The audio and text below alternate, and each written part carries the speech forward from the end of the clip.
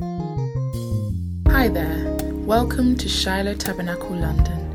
We're located in Southeast London in Woolwich Dockyard, Block 1, Unit 9, Dockyard Industrial Estate, Woolwich Church Street, SC18 5PQ. Join us for our Bible study every Friday from 7:30 to 9 p.m.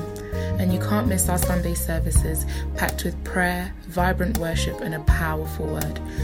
First service is 9 a.m. to 10:30, followed by our family service from 10:30 to 12:30. And now, for the best part, let's get into the word. Good morning, saints, in the name of the Lord. Thank you for leading us in such an awesome prayer.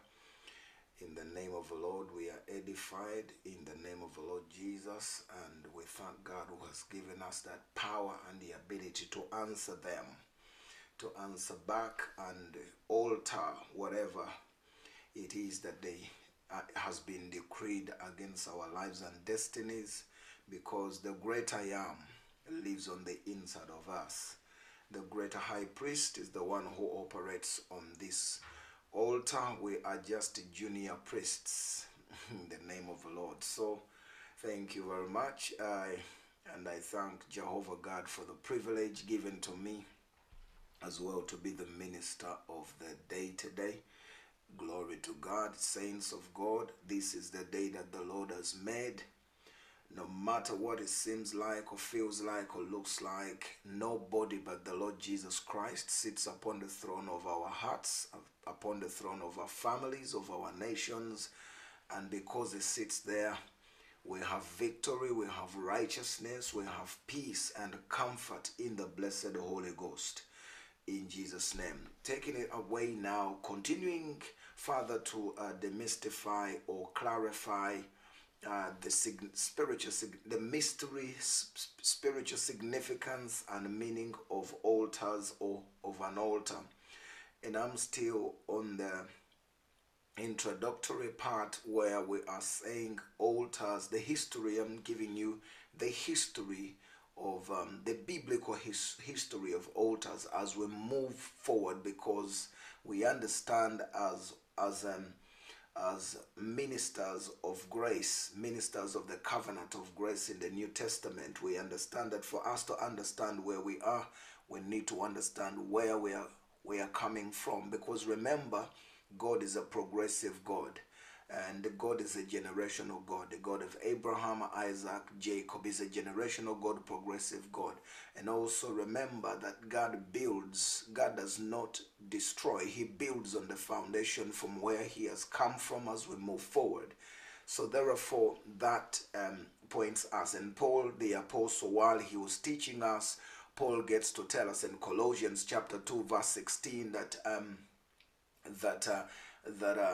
let no one judge you of the new Sabbaths, the moon, and the festive days, and all these kind of things. For all the things existed as shadows, the reality is Christ. So we have the shadows, we have the reality. Now, most of the believers in the Old Testament were shadows, but we are the reality in Christ. And we thank God for that. And we are living in the times of the manifestation, while they lived in the times of the prophetic prophecies being uttered. We are the reality. We are the manifestation of those prophecies. So we thank God for that. Now, moving forward, we know that in the Bible, there are prophecies that are presented through patterns.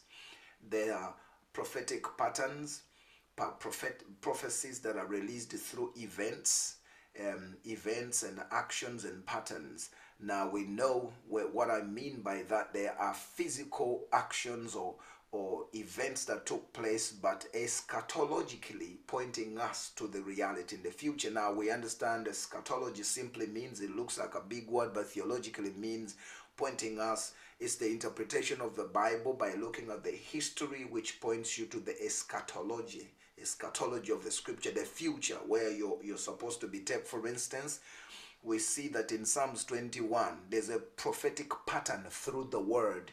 There are prophetic patterns through actions, words, and events that took place. Now, the prophetic pattern through the word, we can see it in Isaiah 53. Literally, that was that was Isaiah gave that prophecy, but it was literally Isaac. Although figuratively, it is pointing you to Christ. This is Isaac who went through that event. It was an event that actually happened in the life of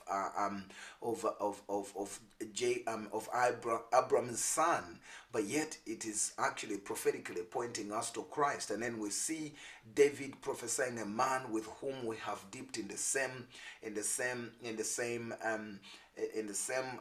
dish has betrayed me. Yet you see now that Ahithophel, a representation or a shadow, a prototype of Judas, who would later betray Jesus. And now you could see that he talks about people casting lots for his garments. We're talking about now Psalms 20, what is it, 22, the Messianic Psalm. Now you see it, that's a prophecy through the word of God, a prophetic pattern through the word. Although this was David, yet figuratively pointing us to Christ. So having that understanding, therefore, as we look at scripture, looking for Christ everywhere in the Bible, there is Jesus. The Bible, Jesus hidden in the Old Testament, yet clearly revealed to us in the New Testament, is a mystery that has already been revealed to us, and many people desire to be in our time. So as we move forward in this subject, therefore it is important for us to look at the altar in terms of the biblical history, because it is pointing us to the reality, and be able to understand why it was there and how to apply it and how relevant it is. We will see, you see, from Genesis of the Bible to the Revelation of the Bible, we're still talking about the altars. Even when John John the apostle, when he had an encounter with Jesus on the island, he still of Patmos, still God reveals to him an altar in heaven, actually a couple of altars in heaven. So we will see in future when God enables us to get to that place. But that being said, the historical biblical history of altars, it will help us to fully understand how to engage, how to apply. So far, let's move forward. Now I will start from here because of that very introduction. After Enoch, we have seen, if you remember, when Genesis chapter 5 and verse 24, we saw that the man who walked with God.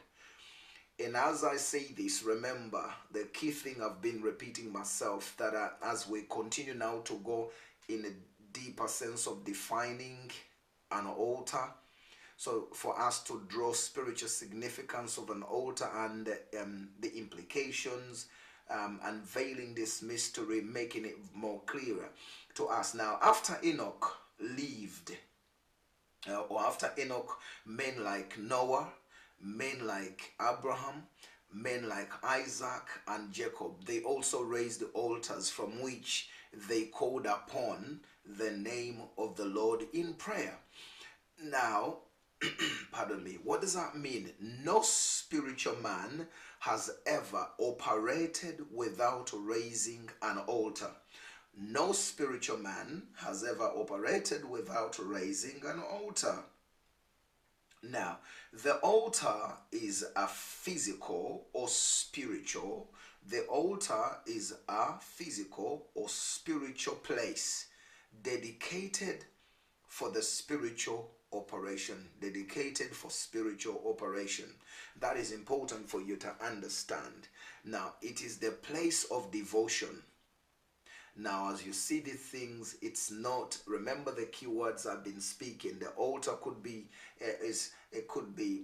there are mobile and the stationary altars. And remember I told you, there are physical altars, and they are as a physical place, and the spiritual altar.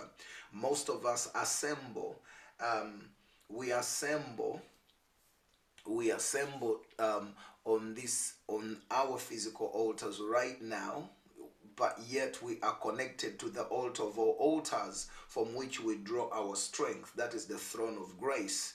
But nobody can see the throne of grace. Now, just because you don't see it and you're subscribing to it does not mean it is not existing.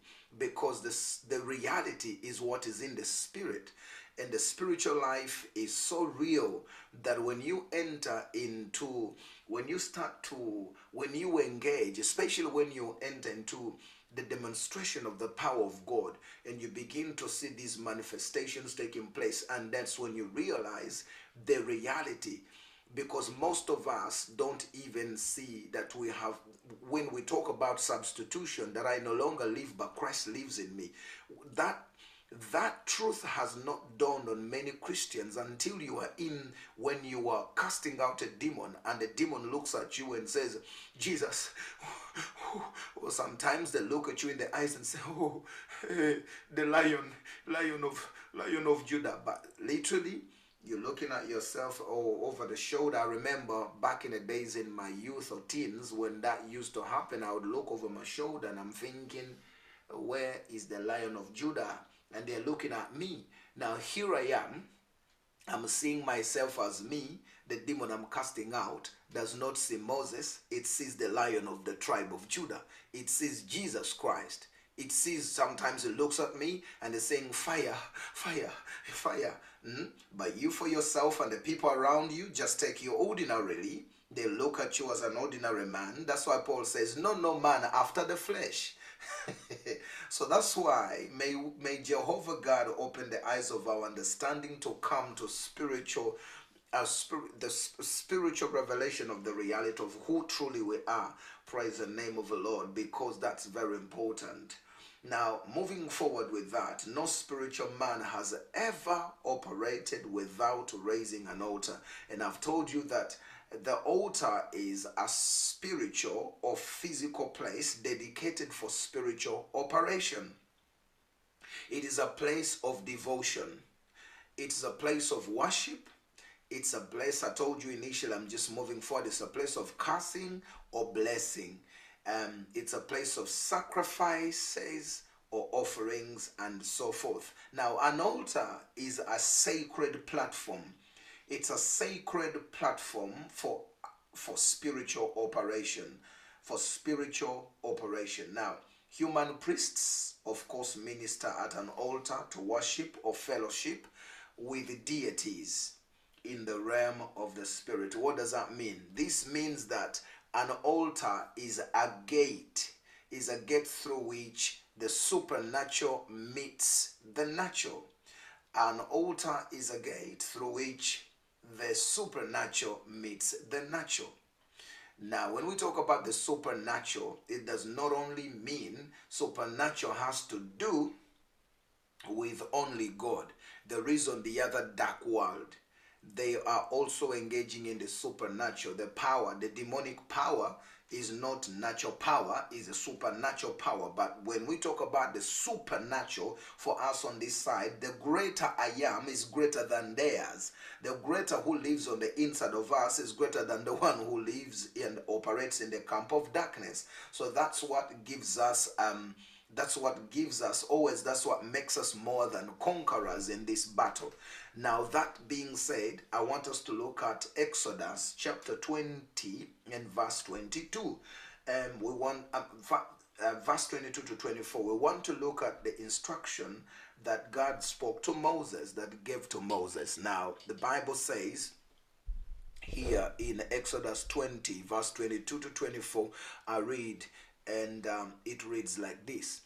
Then the Lord said to Moses, thus you shall say to the Israelites, you have seen for yourselves that I have spoken to you from heaven. You shall not make other gods to worship besides me, gods of silver or gods of gold. You shall not make these lifeless idols for yourselves. I'm reading from the Amplified. You, verse 24, you shall make an altar. Now, listen, follow closely and follow scripture closely and see what is going on here.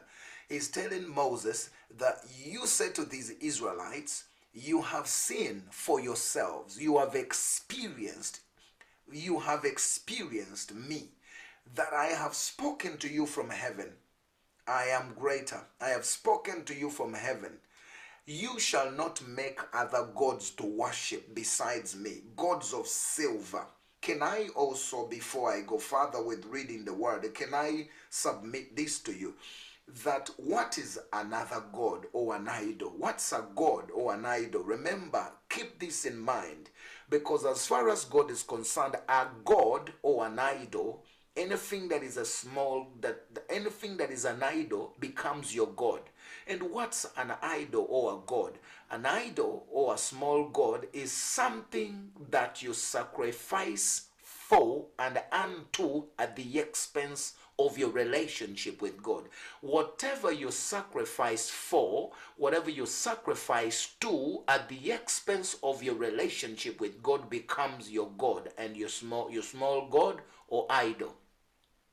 I love to go domestic sometimes. Now, if for you, for instance, if sex is what, if TV, if football, the Lord, I was a man of God, but God had to deliver me. The times I used to live here in England, God had to deliver me from football. You know, even the day I'm going to preach and Man United is going to play, I would even cut the sermon short. And so, but because I'm not even concentrating on what you may be saying now, what? Yes. And I would cut it so short to make sure that we finish church so fast, boom, boom, boom, rush and go watch Man U play. And most times I would be embarrassed, and I'll say, God, are you doing this to show me that because I did that? And Man U would be beaten severely, and I'm like, why did I even have to cut the service short? But the Holy Spirit was trying to tug my heart and point out that thing. Now, me coming to this level that even I don't know how the Premiership table looks like, I don't know when, I don't have any fixture, I don't know where they are, who, even I don't know anymore the players of Man United, who they are, because an idol could be a vice, a habit, but that habit, whatever you sacrifice for at the expense of your relationship with God becomes an idol. Could be that remote. Something could be your sleep. That's why when we come to the altar of our devotion, it demands a sacrifice.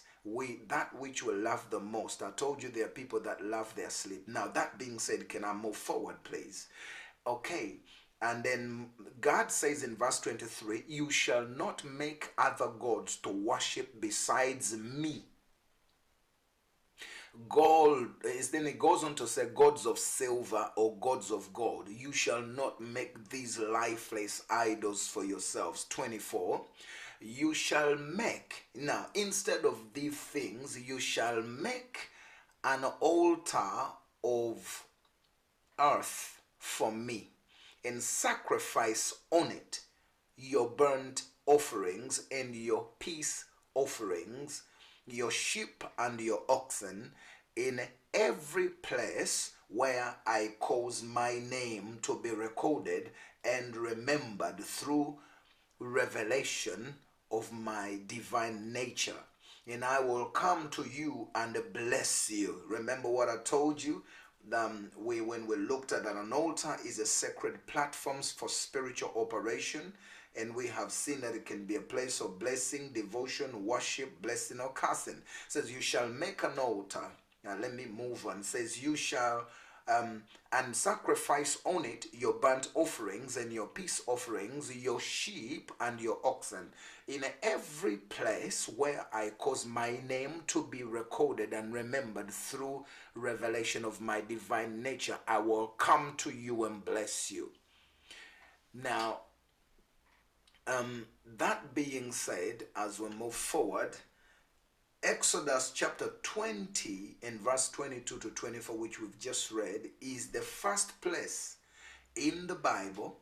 This is the very first place in the Bible where God himself taught men how to raise altars. Where God taught men how to raise altars for spiritual operation. If you have time and you move on to verse 25, to verse 26 there in the same scripture, he goes on to give instructions and says, if you make an altar of stone for me, you shall not build it of cut stones. For if you are to use a chisel on it, you will profane it. Nor shall you go up to my altar on steps, so that your nakedness will, it says, nor shall you go up to my altar on steps, stairs, so that your nakedness will be exposed on it. So we see here that God himself is teaching men how to raise altars for spiritual operation. Now, the children of Israel had just encountered God at this moment on Mount Sinai in a most spectacular way. Therefore, Jehovah goes on to tell them through Moses that if they needed to experience his visitation again, they would have to employ the use of an altar. According to the Bible, we see that Jehovah, our God, promised to meet and fellowship with his people at the place of the altar. This is what we see in Genesis. Therefore, he goes on and he commanded the people to raise altars of worship and fellowship to him and make sacrifices to him on the altar. Now we know that the place of an altar is a place of devotion, sacrifice, and prayer unto God. Now the Lord promised to meet them at the altar and bless them. Leviticus chapter 6 and verse 12 to 13 shows us that God promises to meet his people at the altar and bless them. Now the Bible says in Leviticus 6, 12 to 13, it goes, and the fire upon the altar shall, and the fire on the altar shall not go out. Everybody there? And the Bible says, and the fire on the altar shall be burning on it. It shall not be put out. The fire on the altar shall, upon the altar, it shall not be put out. Now, when you look at this, is it not the same thing that we are told in 1 Thessalonians, that pray without ceasing? We are told to pray without ceasing. Now, God is saying here that as we go further, we will understand deeper the significances and the spiritual significances as we continue to learn. Now, let's read the scripture again, please. It says, and the fire upon the altar shall be burning in it, it shall not be put out. And the priest shall burn wood on it every morning, and lay the burnt offering in order upon it. And he shall burn thereon the fat of the peace offerings. The fire shall ever be burning upon the altar, it shall never go out. Most of us love the title of royal priesthoods, but I don't know if many do pay attention that wherever there is a priest, there is an altar. Wherever there is a priest, there's an altar. An altar for ministration. A priest has to minister on his altar. So the Bible calls us royal priesthoods because we are the extension of Jesus's priesthood here on earth. That's why we operate the name of Jesus Christ here on earth. We are heaven's legislators. We are judges. We are law enforcement agents of God here on earth. We operate like small, in America, you call them small circuits, the small circuit courts. We do not create legislation, we only enforce. The small circuits or small courts do not create, they're not the Supreme or the High Court, they're not the Supreme Court, so therefore they do not create legislation, but they enforce legislation. We are here to enforce what is written in the Word of God as priests. The thing is bothering me, but anyway, let's move on, please. And it goes on to say, as we have seen in Leviticus chapter 6 and verse 12 to 13, we see that when an altar of fellowship and worship has been raised, what do we see in the scripture?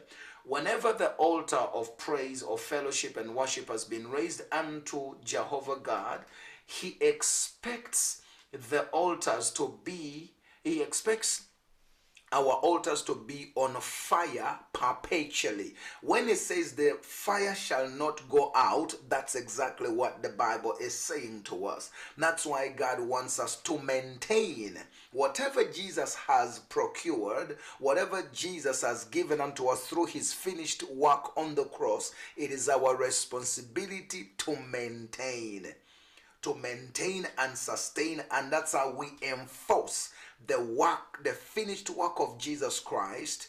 Does not have any effect on our lives until we enforce. There are things we are supposed to enforce, to manifest in order to experience them. I love the phanero ministry because that word phanero is a Greek word that says make it manifest. There are certain things until that word manifest, phanero, make it manifest. It is talking to you that these are your inheritances, but they cannot come into reality until you do your rest. There is your responsibility to make it manifest. You activate it, you manifest it. So that calls upon your understanding and your responsibility. Now you enforce what Jesus has already finished. Healing is your divine, take for instance, healing is your inheritance. Healing is my inheritance, but it does not become a reality until if you are feeling sick. I didn't say if you are sick, because you are is a declaration. I'm saying feeling, expression. If you are feeling sick, therefore, what do? You activate that healing. You declare, by the stripes of Jesus, I am the healed, maintaining my health and healing in Jesus' name. You're not going to go and ask God, oh God, heal me in the name of Jesus, heal me. No, I am the healed. By the stripes of Jesus, I will not be healed. I was already healed. So I am the healed. Thank you, because I am the healed. What are you doing? You are reinforcing that which Jesus has already done for you.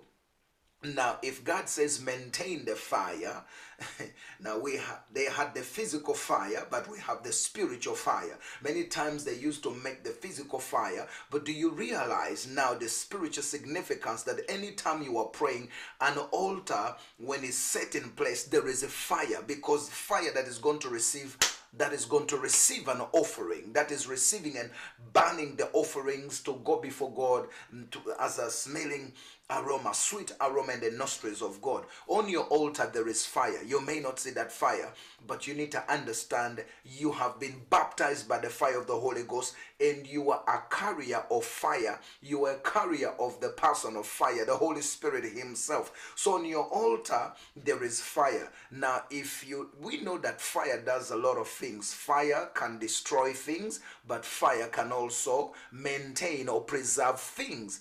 So on this altar you are preserved, but also there are things you are burning that are meant to be destroyed. And we know that fire is a purifier. On our altar, as we present ourselves on this altar, the fire that is present as we submit ourselves as living sacrifices on this altar, that's where we are purified. Now, when a man steps away from prayer, that man does not give himself an opportunity for God to conform, to transform. And now, that being said, let's move forward. In other words, the priests were to ensure, because this fire, as God has instructed, that he expects the altars, our altars, to be on fire perpetually.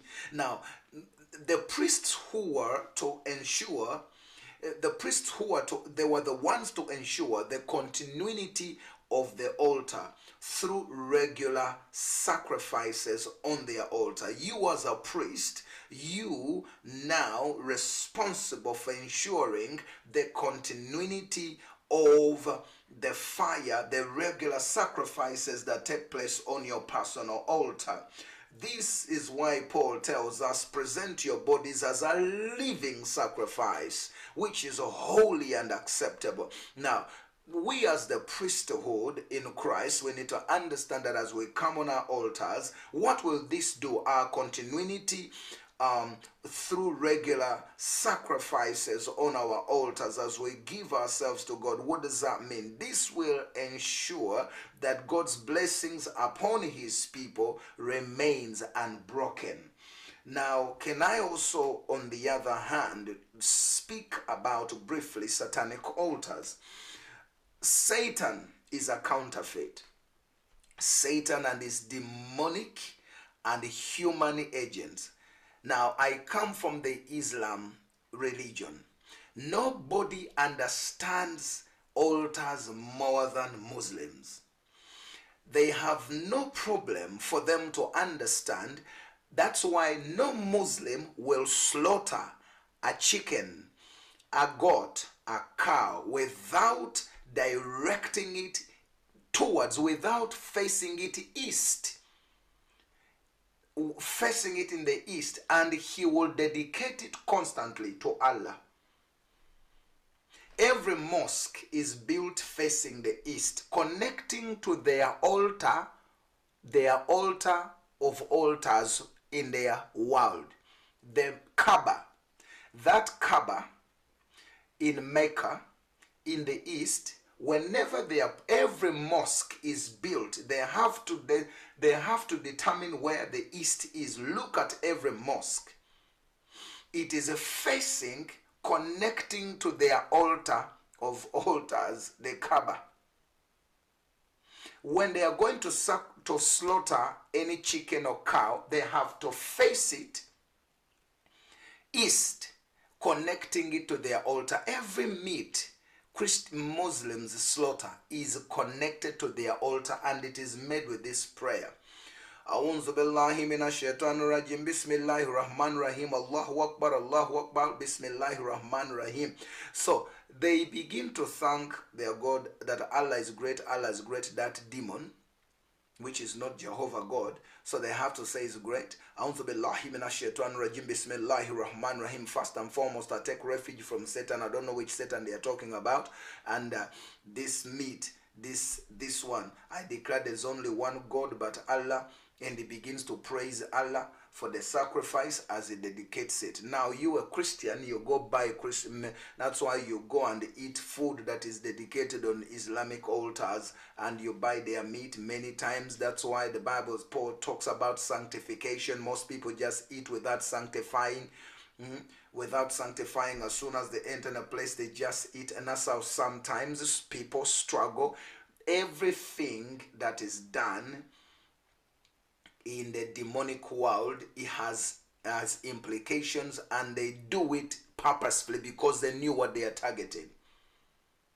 They can, the food that is dedicated, Paul talks about this in Corinthians, the food dedicated to idols.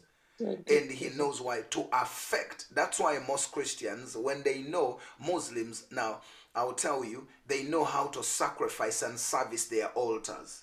And they follow these principles. They used to tell us, they used to tell us to do these things, and that's how they engage and snatch the destinies of people, the stars of wealth, the stars of people's wealth.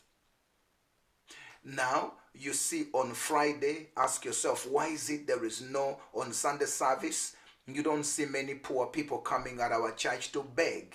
But they go to mosques, and every city, wherever there's a mosque, you see the beggars queuing, and they're going to be given money. And most people say the Muslims are generous. They're not just generous, they know what they're doing.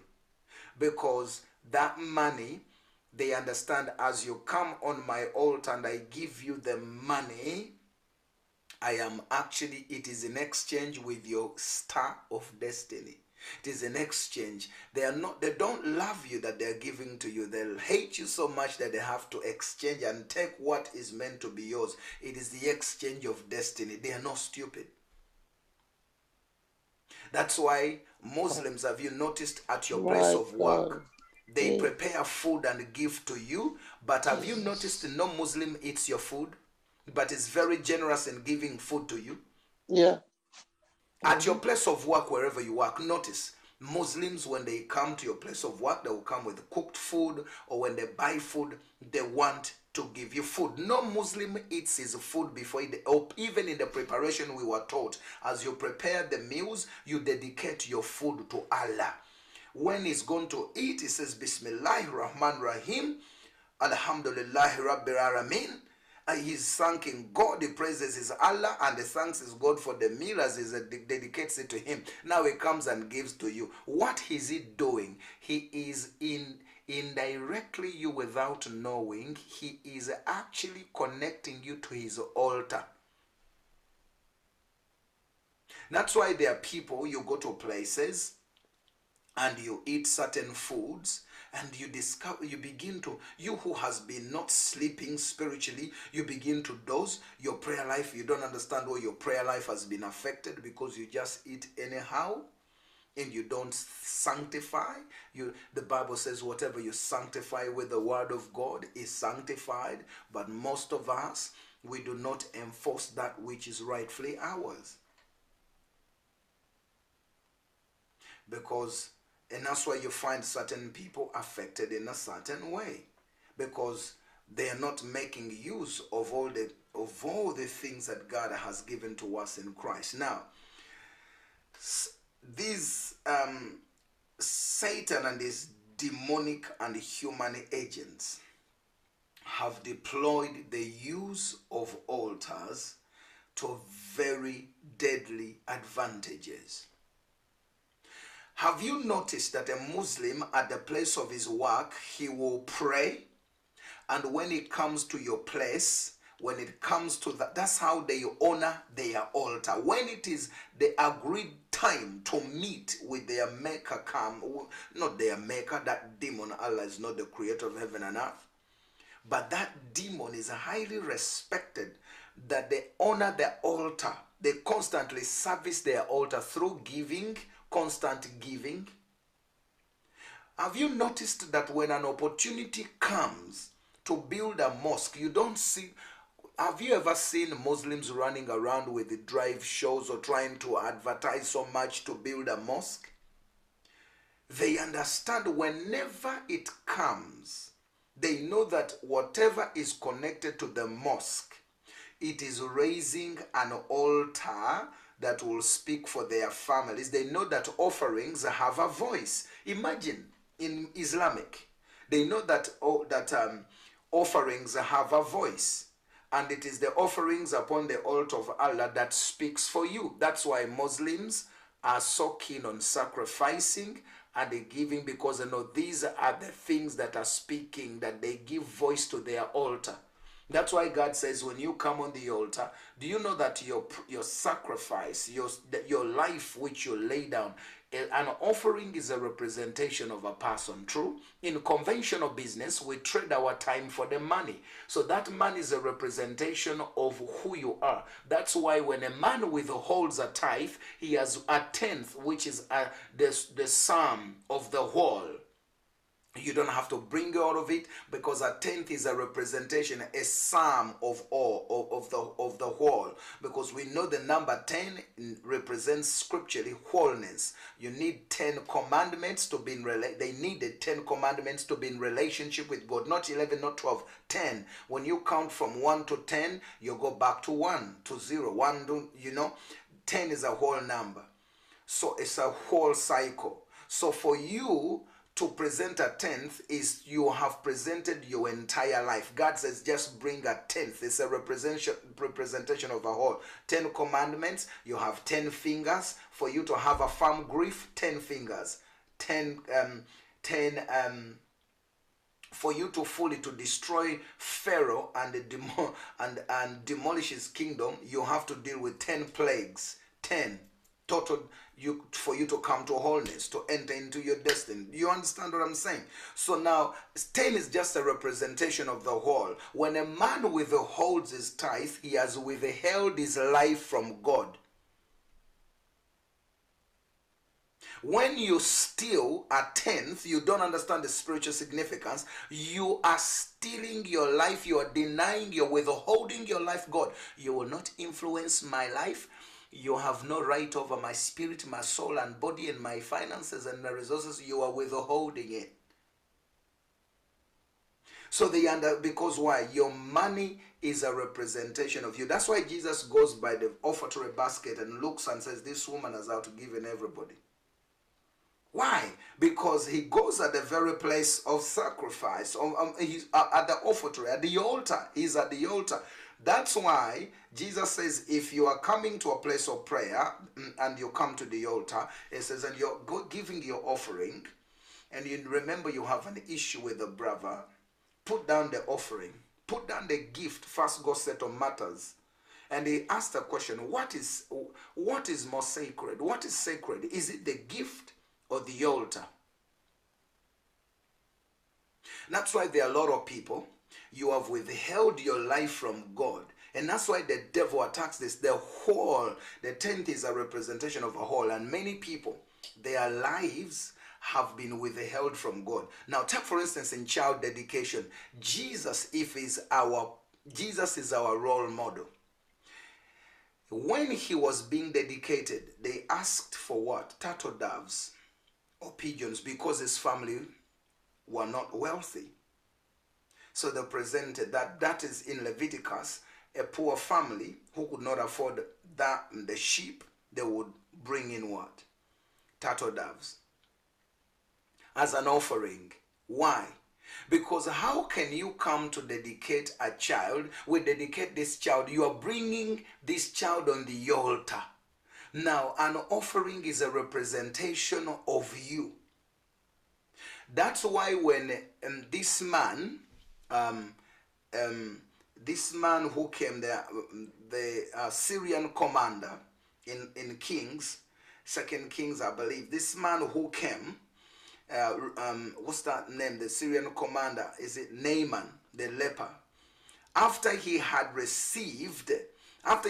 been healed, he gave offerings, a representation of his life, and he gave them to who? He gave them to the prophet. The prophet said, this is not time to receive gifts. We don't like your gifts. Thank you very much. Bye-bye. Take your gifts. Now Gehazi says that I think this old man is old-fashioned. He doesn't understand the things. So he goes on to take the money, the silver and the gold of Naaman. What happened to Gehazi? The leprosy that was on the man was transferred on Gehazi.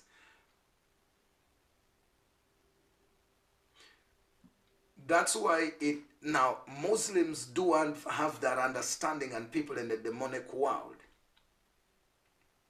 that your life is connected to your offering.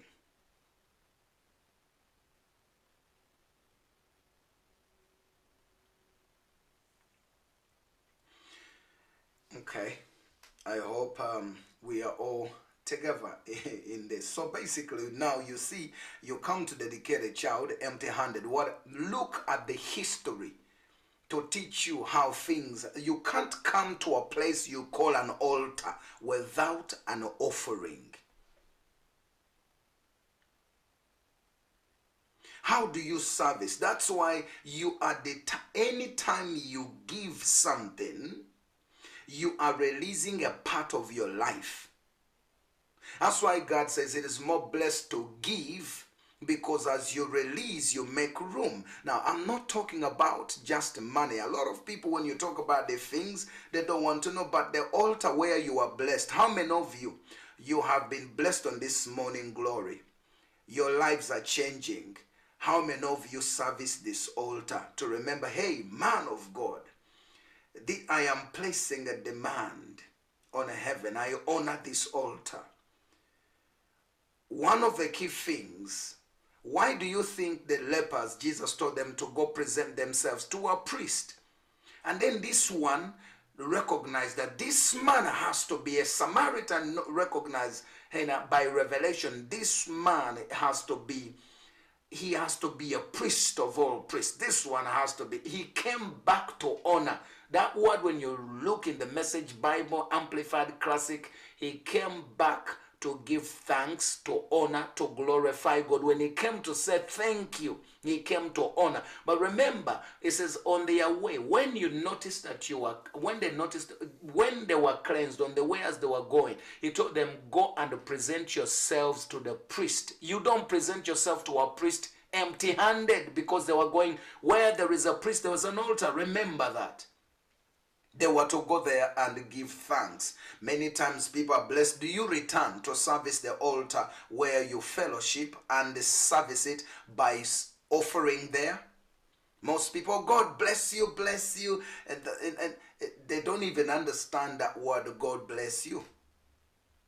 And most Christians don't know even how to declare a blessing. When God says, be blessed, he says, you know what he said? He said, be fruitful and multiply. Most people don't even know how to bless. They just say, God bless you. God bless me. A blessing is specific. He said, the Lord bless. He says, and God blessed them. And he said, be fruitful, increase, multiply. But most Christians, God bless you. God bless you, woman of God. God bless you. It's just, they have made blessing too cheap, because they don't understand the implication of things. Christians love to operate in ignorance. God bless you, and God bless you. It has become a jargon that we use, a religious. You see, the absence of revelation is what reduces men to religiosity. The absence of revelation is what brings death to our service. Everything we do, it is life flows from revelation. Whatever you do without a revelation becomes religion. If your offering is not done out of revelation, you're going to complain, where does this money go? Now you see, we are in the New Testament now. Why should we now? We can't raise an altar, and we are because you don't understand the things. You are constantly called to come to the throne of grace. The throne of grace is an altar. Now, God expects that you have learned, you have looked at the history to understand that when you approach the throne of grace, you don't come empty-handed.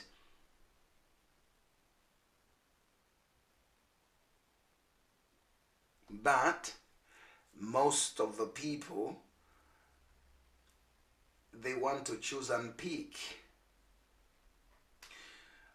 Okay, now let's move forward. We'll get to that part. That's not the real deal as we go on.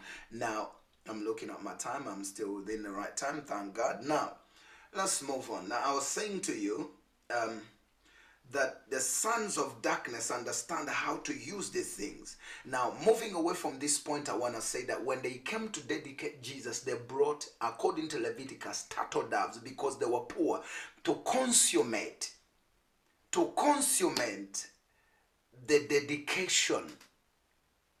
You come to many Christians, the reason their businesses flourish and then boom, they were never dedicated to God. They never dedicate their businesses to God. They take things for granted. Principles are principles. What are principles? Principles are a set of rules or laws which regulate function to life. A principle is a principle, and wisdom is a principal thing. We are protected by the principles of God.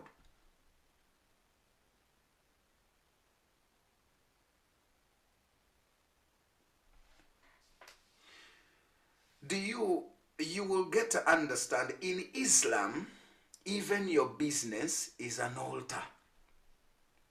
That's why a Muslim will close his door when it is 1 p.m. or 12 p.m. No matter how many customers are before him, he will close. Why? He has to service his altar. And I walked in Kampala in 2019, all over, everywhere, or whenever I used to come from Kenya, 2017, coming to Kenya, to Uganda, and you would notice that almost all the shops, these flats, those businesses there, almost all the shops are owned by Muslims. Owned by Muslims. And began to I was feeling bad. Why? Where are the children of God? And the same in Kenya. They have now, the places that were for lunch hours in Kenya have been taken by Muslims. They have bought them and turned them into restaurants. You know, they purposed in Kenya, these Muslims, to ensure that every altar of lunch hour in Kenya is a place where you used to go and find many, almost every corner, a lunch hour here, a lunch hour there. They have bought those places and turned them into restaurants where they sell the best pilau, cheap food, and Christians break from work and come and eat, and they contaminate themselves, their prayer lives. They are strategic, they are methodical, they are intentional, but Christians are not. It comes to 1 p.m., they close their business and honor. But Christians, tulina akamanyiro, we are so, this kind of familiarity is what has caused us to, has turned the church to be powerless. They continue to thrive.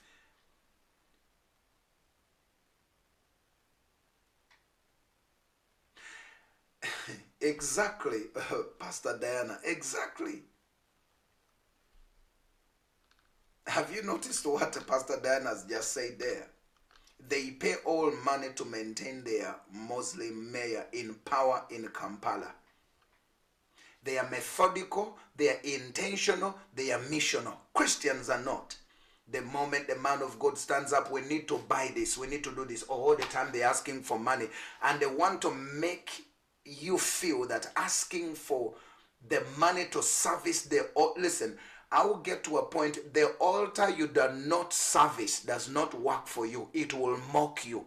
That's why you find the people in the church, in a ministry that's so powerful, impacting everybody else, except the person who sits there. Instead of thriving, they are withering in the same very place God sent them to be blessed. They don't know how to service an altar. I'm not one. I'm an apostle. I don't preach apologetically. The principles are principles. We're not going to be cowered in a corner to be afraid even to talk about money, because where there is an altar, there has to be offering and sacrifice. It's not to beg you.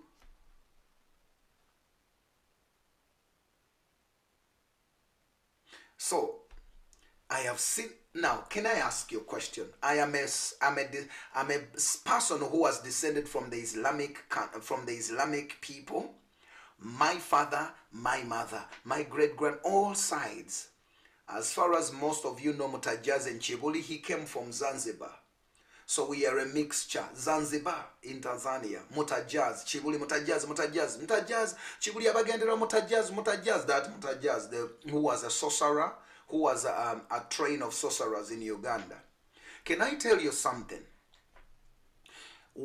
Anybody of you who has ever visited a shrine, a coven, witch doctors, what is the first thing when you go to a witch doctor, or most of you that come from the Baganda families, not even just Baganda, wherever you come from, Abaganda had altars called Ebigali, Echigali.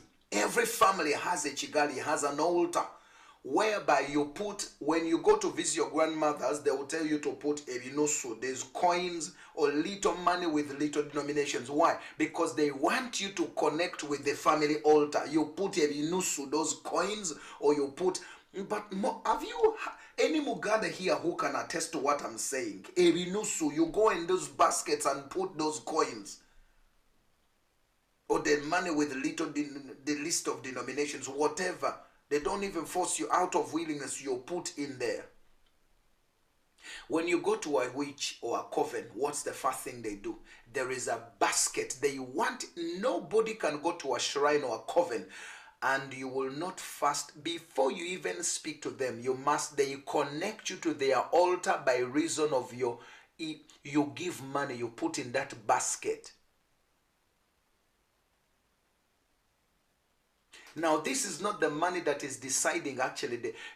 This one is not money for your service. No, it's money you give out of a willing heart before even they tell you the price for whatever they are going to be pretending to be working on.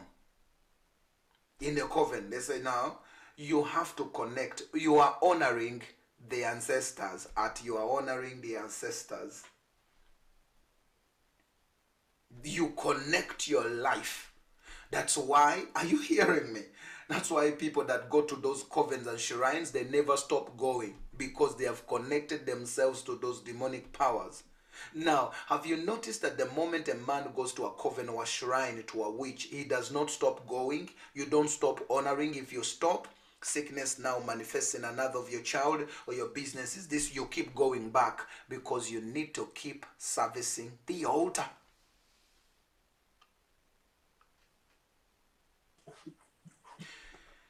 As we come to the closure for today, you need to understand that Satan and his demonic and human agents have deployed the use of altars to very deadly advantages. Through the use of altars, they have kept territories, they have kept families, they have kept individuals under evil control or captivity for generations.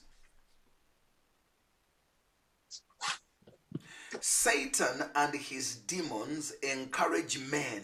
You hear this? Satan and his demons encourage men to raise idolatrous altars to worship demons, and thereby placing them on their descendants under demonic bondage. I repeat, Satan and his demons encourage men to raise idolatrous altars to worship demons, and thereby placing them and their descendants under demonic bondage. Most of the names in the Baganda clan, I don't know other places, they name people based on the demonic deities in a clan. You are a Njova clan, that is the god of that clan you subscribe to. This and that's why people are so engrossed into these things. And then you chant. I've ever been there and I've seen them chanting, and I've seen it when I was coming from the Njova clan, and you would see them chanting, and the specific songs for specific clans. As they chant and play those drums, a demon comes and chooses one of the members in the clan, and it incarnates and begins to speak through them and give them messages.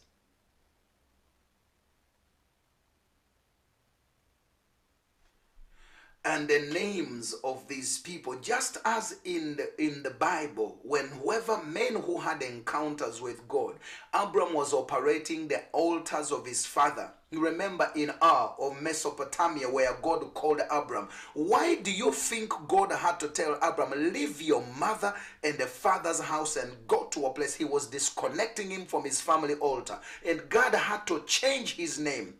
What is the first thing Abram does when he reaches the place of his destiny in Genesis 12:7? He raises an altar to God and called upon God. He is disconnecting himself from his father and mother's altar. There are certain people. I remember there is a man of God. He was given a prophecy, even by Apostle Balabye Kubo, and they told him, change that name. Mukasa Wenyanja. Mukasa is a god of the sea. As unstable as the waves of the sea. I've seen people that with that name, they never settle, because it's a demonic altar. I prayed for somebody whose status here had refused to be given because they had given her a name, Nakatode. And me, I'm praying, the demon manifests and begins to say, and say, get out. I said, I'm Nakatode. I said, I can't leave her. She was given to me. She was married to me. But you would think the name Nakatode is a female. It sounds female. Wow, how can they marry a woman to a woman? I was married to her. I am Naka today. Therefore, you can't cast me out. I was married. I said, when were you married to her? When they named her at her naming ceremony, when they named her Naka today, they dedicated her to this deity, to this demonic power, and says, I am the one who has sat on her marriage. I'm the one who has sat on her papers. I'm the one. But she was not using that name. People that were present when I was praying for that woman, I was praying for that woman here in London. Most of you, if you're here and you are praying at Pastor Betty's bridal shop, that woman that I prayed for, and I told her, in 2 weeks you're having your status. Because I saw, as I was praying, I could see how the deliverance began. We were praying and interceding, and then I could see a huge circle, like a ngechi pillar, like around her, dark, like a rim, a ribbon that is so darkish, like of attire. And I began to point to it and say, I break this embargo I'm seeing. And then the demon manifested. She fell down and demons began to cry. I said, I am the one who has refused her to be married. I'm the one who has sat on her status. I said, get out. That woman in 2 weeks received her status. She was able to finish her nursing. At age 40 something, coming to 50, she got married.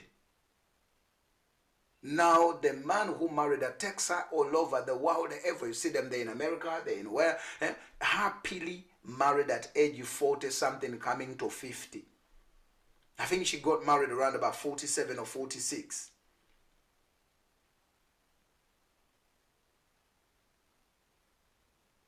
Yet she was tongue speaking, born again Christian. But the demon says, I remember there's a person I prayed for.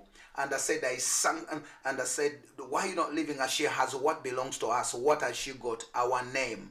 And guess what? I remember that young lady. The Lord gave me a name as I'm praying and said, call her Chisache Amukama, Chisache, God's grace. That's the name I named her, God's grace. But as I close, God's grace, today she's married to a pastor. But she was brought to the church where I was ministering when she was a glory of Christ, when she was mad in Entebbe, Bugonga, mad. You know, a mad person, mad, crazy. So I began to pray for her. Though she was needed because of the name they gave to her, demons after her salvation were demanding she's the one who was chosen to take over her auntie's shrine. And she refused because when she got born again and she went mad. So they brought her to church, a mad woman, and I began to pray for this mad woman. Now, the demons manifest and say, you can't take away from us. We are even killing her. I said, you can't. I said, what has she got? The Holy Spirit asked me, ask them, what is it that they have that she has that belongs to them? Because the point of contact, that whatever is operating as a point of contact that refuses them to go. Then they say, she's got our name. Guess what? Listen to what I learned.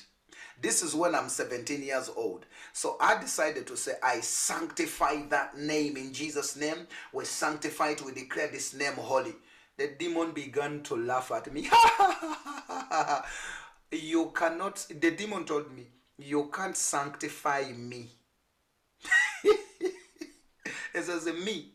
I am the demon. This name, it is me. You can't sanctify me. So the name given to her as a name to continue the demonic legacy of the family, the witchcraft, it was a demon itself. So when I had that, the Holy Spirit gave me the name Chisache Amukama, Chisache. And I said, now I called her back into her conscious. Come back to your conscious. She returned. And I said to her, you are named this name which you're not using. I don't like that name. And I said, okay, God is giving you a name. If you don't like it, denounce it. Just say, from today, I'm not that person. I renounce that name. And I declare, I am Chisache Amukama. As we are saying Chisache Amukama, a demon popped and ran away. And from that day, Chisache became whole. Now today she's married to a pastor's wife, Chisache. The names.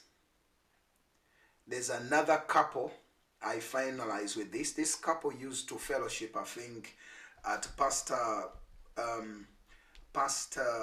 Kauma's church. Now they're in Scotland. They gave me the right to use their testimony.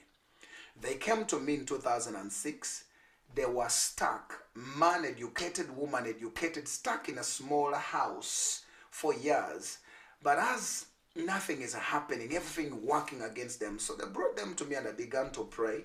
As I was praying, this man, the husband, falls to the ground. As I'm praying, then the Holy Spirit asks me, it tells me he has a name. I call him back to his conscious and I told him, what does I hear what says Nswazalugudo. Nswazalugudo. What's Nswa? Is it these ants? The traveling ants or the whatever? Ants of the pilgrimage or pilgrim, like things like that. Nswazalugudo, Nswazalugudo. Nswa, you know these ants, they always eat. But they named her and I said, your grandmother, and as I was praying, the Holy Spirit began to tell him he was given a name by his grandmother, Nswa Zalugudo. What does that mean? In his passport, the guy don't use the name. So I began to pray for this man. And it says the day he was born, the grandmother rushed to the hospital. She walked how many miles to make sure she's the first one, and she gave him the name. And says, I always didn't like the name. You know, what does that mean in Swazwaluguda? It means that those ants, they will never rest. In Swazwalu, but the ants of the way, so they never rest. You can't rest. So, and yet he had an uncle named after the same name, named exactly after him. The uncle began in the city, finished in Masaka, went back, broke, died poor in Masaka. So these demons are here in London. The guy was about to be deported. They say, we want to deport him to Kampala. From Kampala, he has to go back to the village where his uncle is, die like his uncle. So when I call him back to his conscious, he denounces the name. As the name was denounced, he disconnects himself from that evil demonic altar. What happened? His status was given to him. Today they have a powerful ministry, marital. I see them in Scotland, and sometimes they come here. They run a marriage ministry. Him and the wife. Anyway, let us close from there today. We thank God for the altar of altars, the altar of the throne of God. That's why we will see that our salvation, God had to raise an altar of altars, the cross of our Lord Jesus Christ. That's why we come in the name of Jesus Christ, subscribing to the finished work of our Lord and Savior Jesus Christ. Whenever we say that, the finished work of the Lord Jesus Christ, every altar must bow. Why? Because we have the altar of altars, where the blood, not of an animal, not of a dog, the pure, royal, blameless, divine blood of Jesus Christ. That's whenever we say, oh, the blood of Jesus, we're saying the life of Christ in me. Whenever you say blood of Jesus, you're saying the life of Christ in me, because the life of Christ is resident in his blood. Glory to God. We say, amen.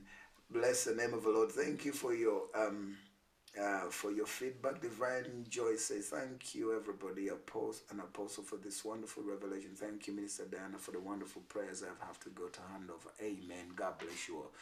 So let us declare that we are blessed, and we declare that we are already blessed, forever blessed, and we are the heads and not the tails. We are flourishing. We are not surviving. We are flourishing in Jesus' name. Whatever we touch is already blessed in Jesus' name. We are operating under an open heaven in Jesus' name. We are temples of the blessed Holy Spirit. There is no weapon formed against us that is able to prosper in the name of Jesus Christ. Whatever Satan had set in motion against our lives today, our families and those who are near and dear to us, is already destroyed and scattered in Jesus' name, because God has made this day. We are flourishing. We are expanding in this day in Jesus' name. We decree and declare supernatural health is our portion in Jesus' name. Amen. As you go, you are going in the peace of the Lord, in the strength of the Lord, in the blessing of the Lord. Whatever your ancestors were never able to overcome, you have already overcome it in Christ Jesus. You are prosperous. You are not your mother, you're not your father. You are the child of God in Christ Jesus. You've been born by the word of truth. Your seed is incorruptible. Thank you, Jesus. Go and prosper in Jesus' name. Thank you so much for listening to this sermon, and I know you've been blessed. For more information about Shiloh Tabernacle and other sermons, please visit our website www.shiloh.org.uk. And don't forget to follow us on all our social media platforms, Instagram, Twitter and Facebook at Shiloh LDN. Once again, that's at Shiloh LDN. You've been listening to Shiloh Tabernacle London, changing lives, building dreams. Until next time, God bless.